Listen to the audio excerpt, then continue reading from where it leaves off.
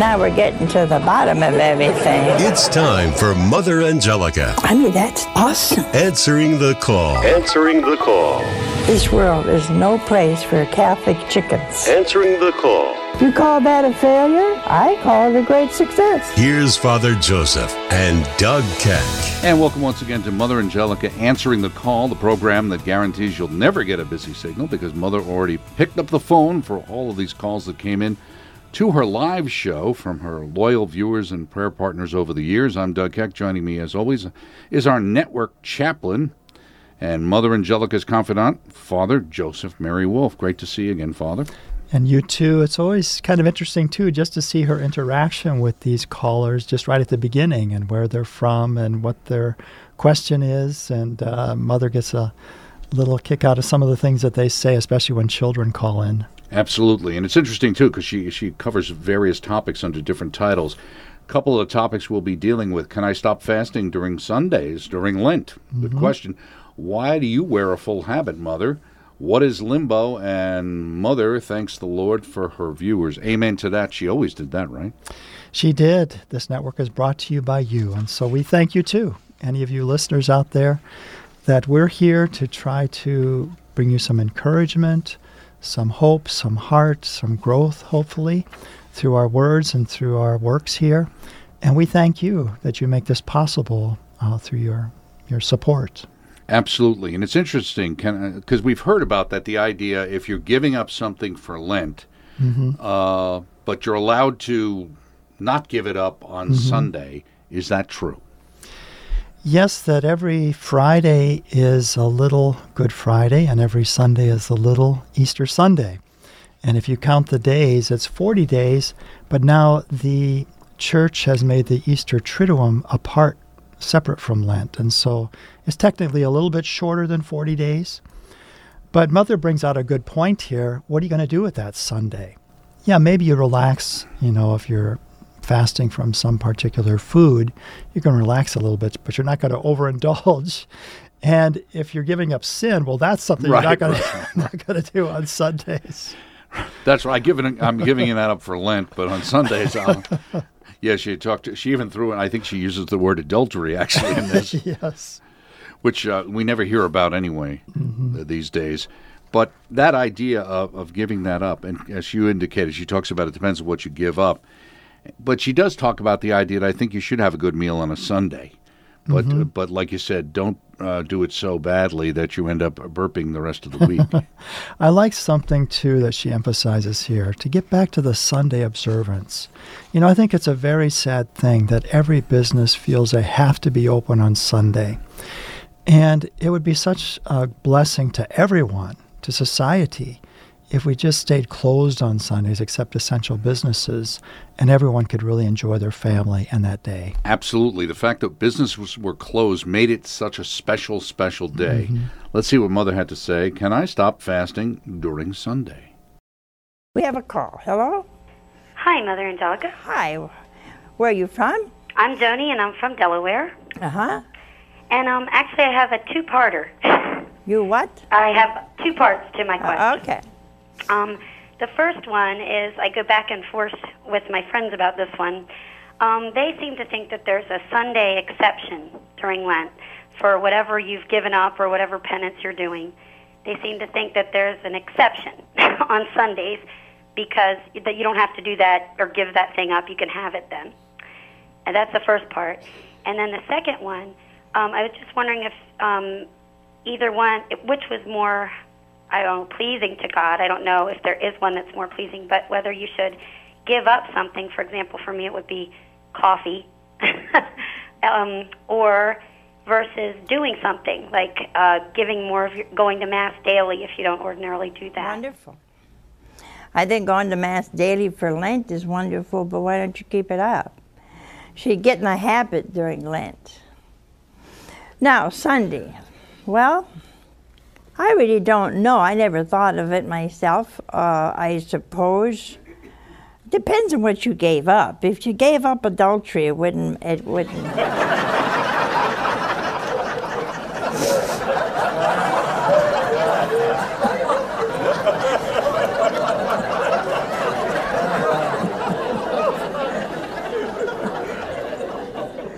I don't think Sunday would be an exception.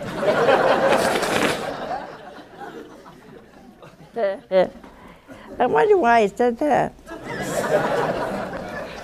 Must be somebody out there needs it.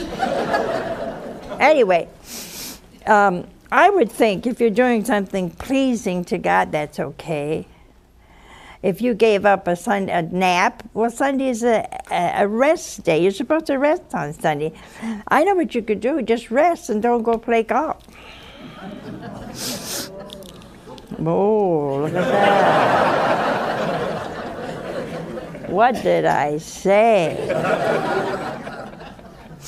I did a thing on golf, a couple of years ago. I didn't intend to, but I do think it's a stupid game. And because you hit a ball and you don't have the slightest idea where it's gone. You think you do. And you don't know where it's gone. And the people you pay, that's what gets me. The people you pay to play golf do everything in their power so it's hard for you. They put sand and sand dune. They put a little creek and they put a little thing like that and the holes here and there's no way you can get to it. And so you do all of that on a Sunday. I think that's labor.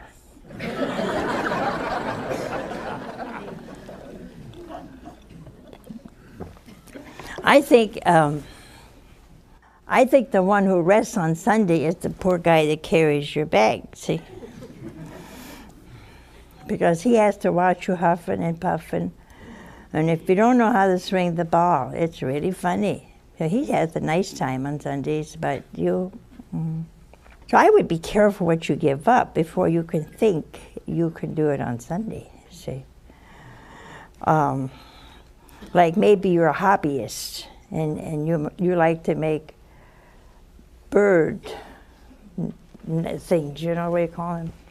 And then you work all day Sunday making birdhouses. No, I think Sunday has to be a day of rest. The Holy Father put out something on really following the day Sunday as a day that belongs to God. Now, that's a good Lenten penance. Some of you don't ever read a spiritual book. Read funnies and crazy things, but you never read a spiritual book. Why don't you go to your local bookstore, hopingly it's a good one, and buy a spiritual book? If you never read the Bible, buy that. And on Sunday, read it. Read a good spiritual book. And you're resting, as the Lord had said you should. At the same time, you're learning something spiritual. You're learning something about God. Now, I don't think if you're fasting, I think you should have a good meal on Sunday. I think that's a good idea. It doesn't mean you have to eat 2 pies, 4 pizzas, and then burp the rest of the week. That isn't what it means, you see.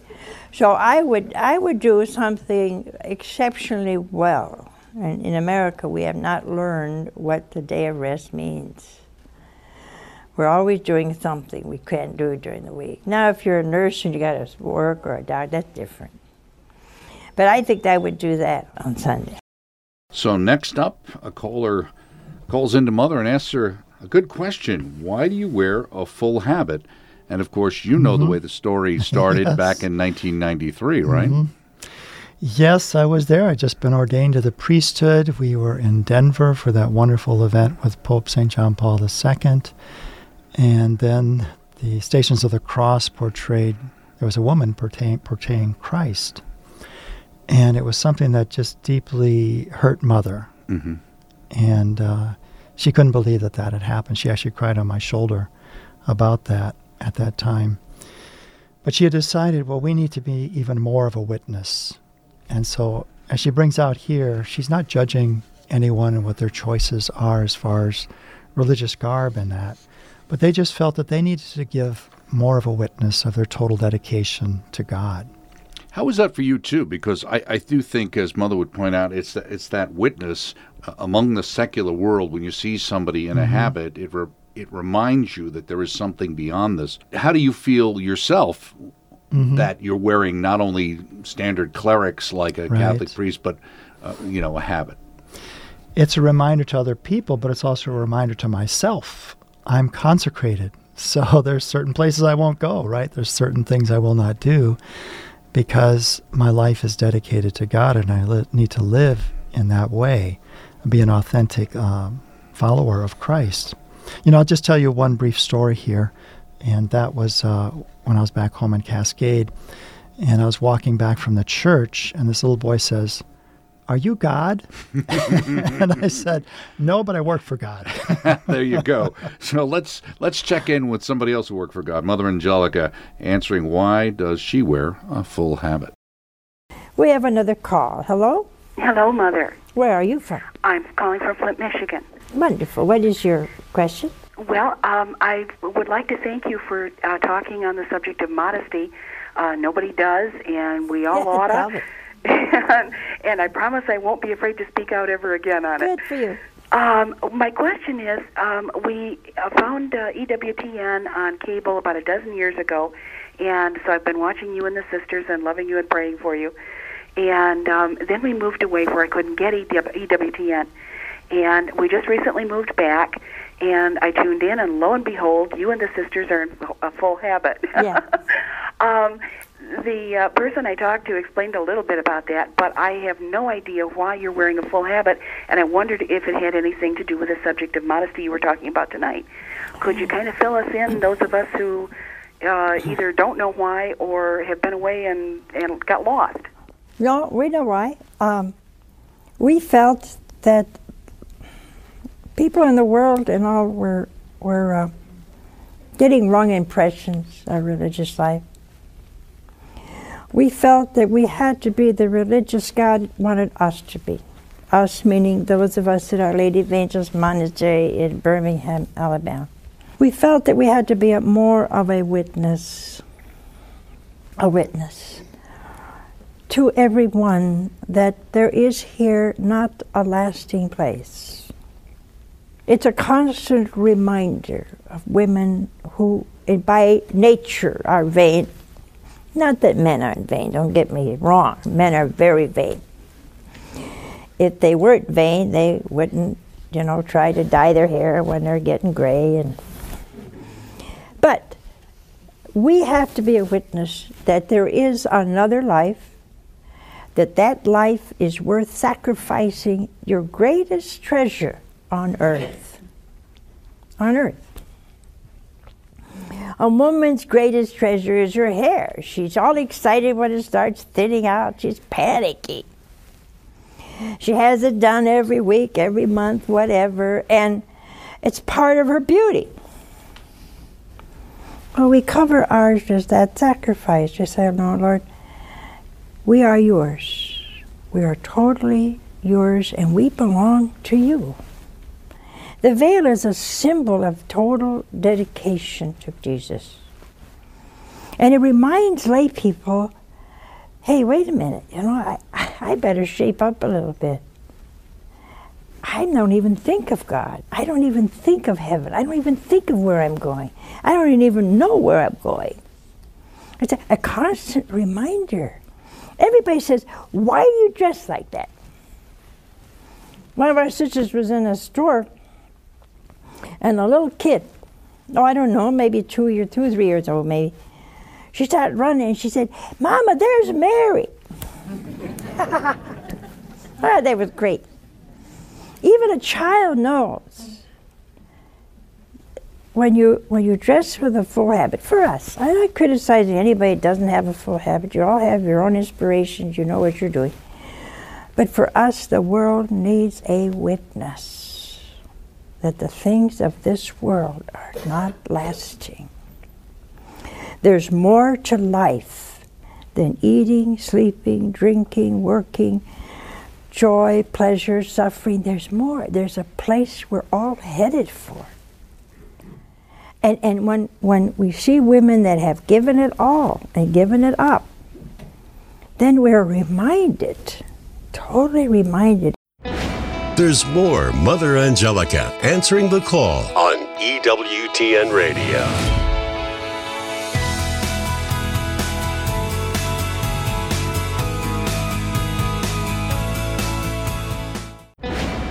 Let's return to Mother Angelica answering the call with Father Joseph and Doug Kecht on EWTN Radio.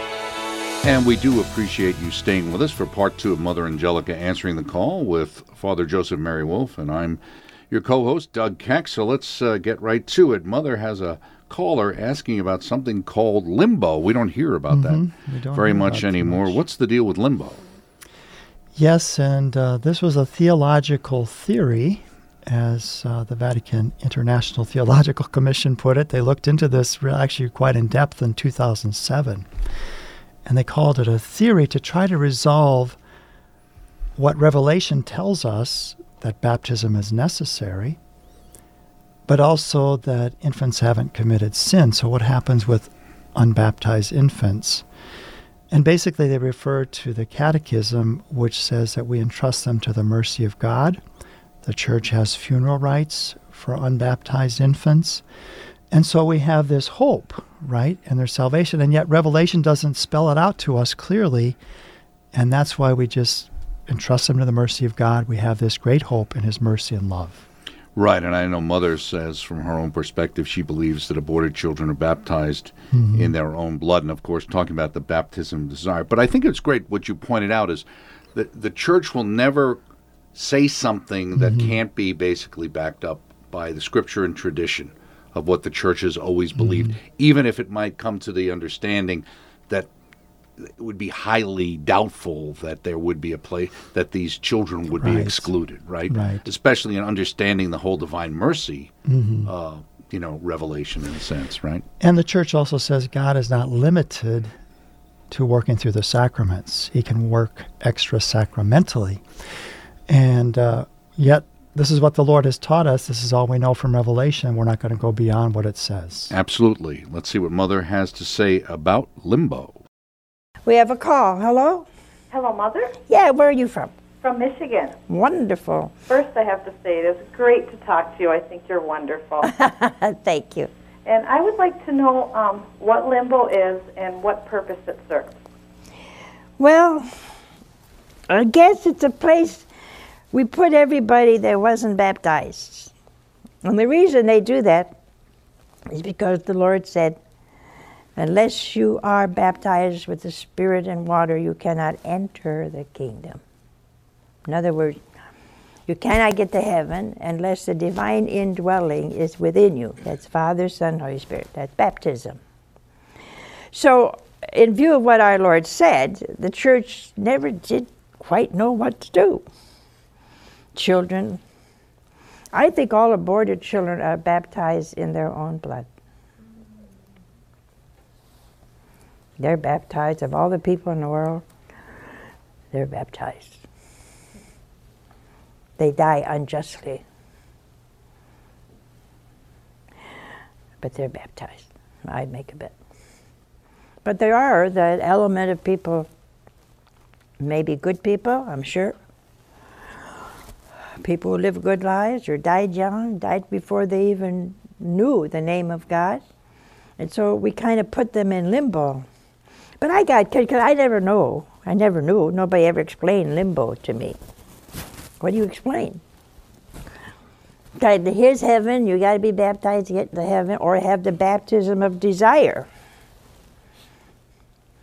See, for example, if a person on his way being baptized, he's killed in an automobile accident, the Church considers that baptism because he was on his way to be baptized. It's called the baptism of desire. Martyrs, a lot of the martyrs, the first 100, 200, 300 years, perhaps they were on their way to be baptized. See, and they're martyred for Jesus. But limbo it's always there, and I don't know about you, and it's not a doctrine of the Church, but I found great comfort in reading that. Because Dominic Savio said to Don Bosco This is a place of earth. I'd sure like to find that one for a few minutes. Knowing me as I do, I'd probably snitch a few leaves.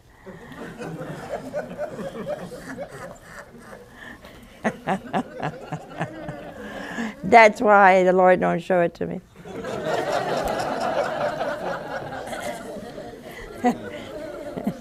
Yeah, we can't trust her in this garden, you know. Anyway, I think, honey, that to me it gives me a place to look at. It may not be there at all. I don't know.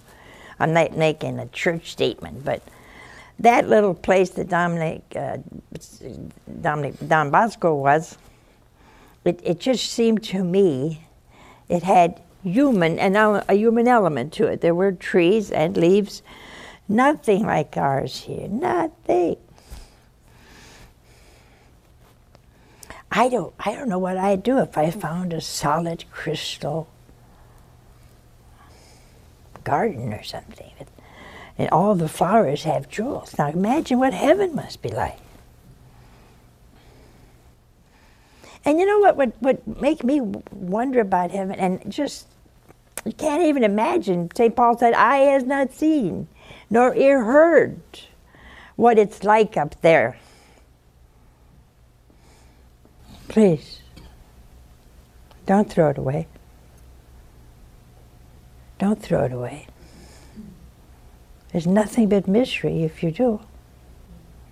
Nothing but misery. Forever. Think about it.